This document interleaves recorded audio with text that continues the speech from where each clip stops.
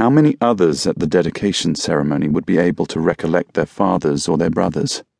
Hawkins remembered his own legendary and famous father telling him of being in a storm ditch along Highway 1, on the way to Tay Ninh, with babies just old enough to suckle from flap-eared breasts, sufficiently aware of the difference between incoming and outgoing fire, to know when to cover their ears and when not to bother but hold the tit instead.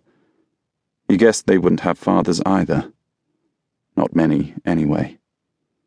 Always the innocents, rarely the guilty.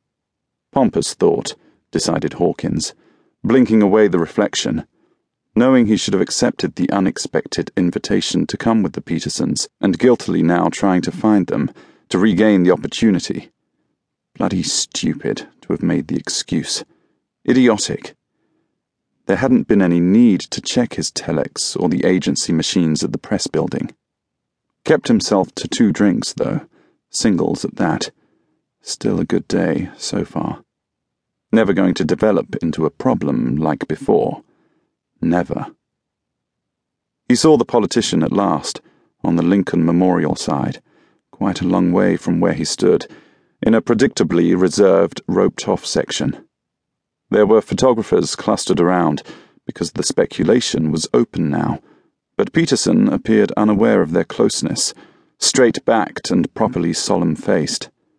Peterson's wife was by his side, pretty in a corn-fed, vitamin-enriched milk-everyday kind of prettiness which Hawkins had never liked, until he met her, and which he now liked very much.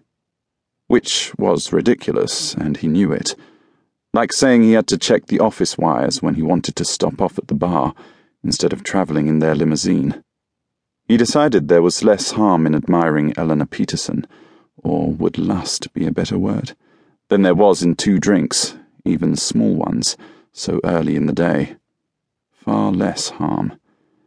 Because those 2 quick snorts had been more important than getting close to a man likely to become the next President of the United States. And that was the sort of risk he'd promised himself never to take again. The ceremony ended with an abruptness, practically an anticlimax. People stood as if they expected more and were unsure what to do, with only the impatient children anxious to get out into the mall. An apparently uncoordinated movement started, to walk by the memorial and study the names inscribed into it, and Hawkins went with the crowd to get to Peterson. He remained at the rear of the line, glad his height enabled him to keep the Petersons in sight as the walkway dipped. When he got nearer the mall, Hawkins saw the official group was already walking towards their waiting vehicles, Peterson among them. Hawkins concealed the breath deodorizer in the palm of his hand, squeezing it several times into his mouth, and then called formally, "Senator! Senator Peterson!" The politician didn't hear, continuing on, and Hawkins called again, and this time the man hesitated and turned, smiling in recognition. "Ray! Didn't think you were going to make it after all." "Important," Hawkins lied. "Kept me longer than I expected. Sorry I couldn't come with you." Although Peterson wasn't yet a declared candidate, the machinery existed because no one had any real doubts the man intended to run. Joe Rampaley, the campaign manager in everything but official title, was further down towards the waiting limousines, and Peter Elliston, of whose precise function Hawkins was unsure, was already at the open door of one of them.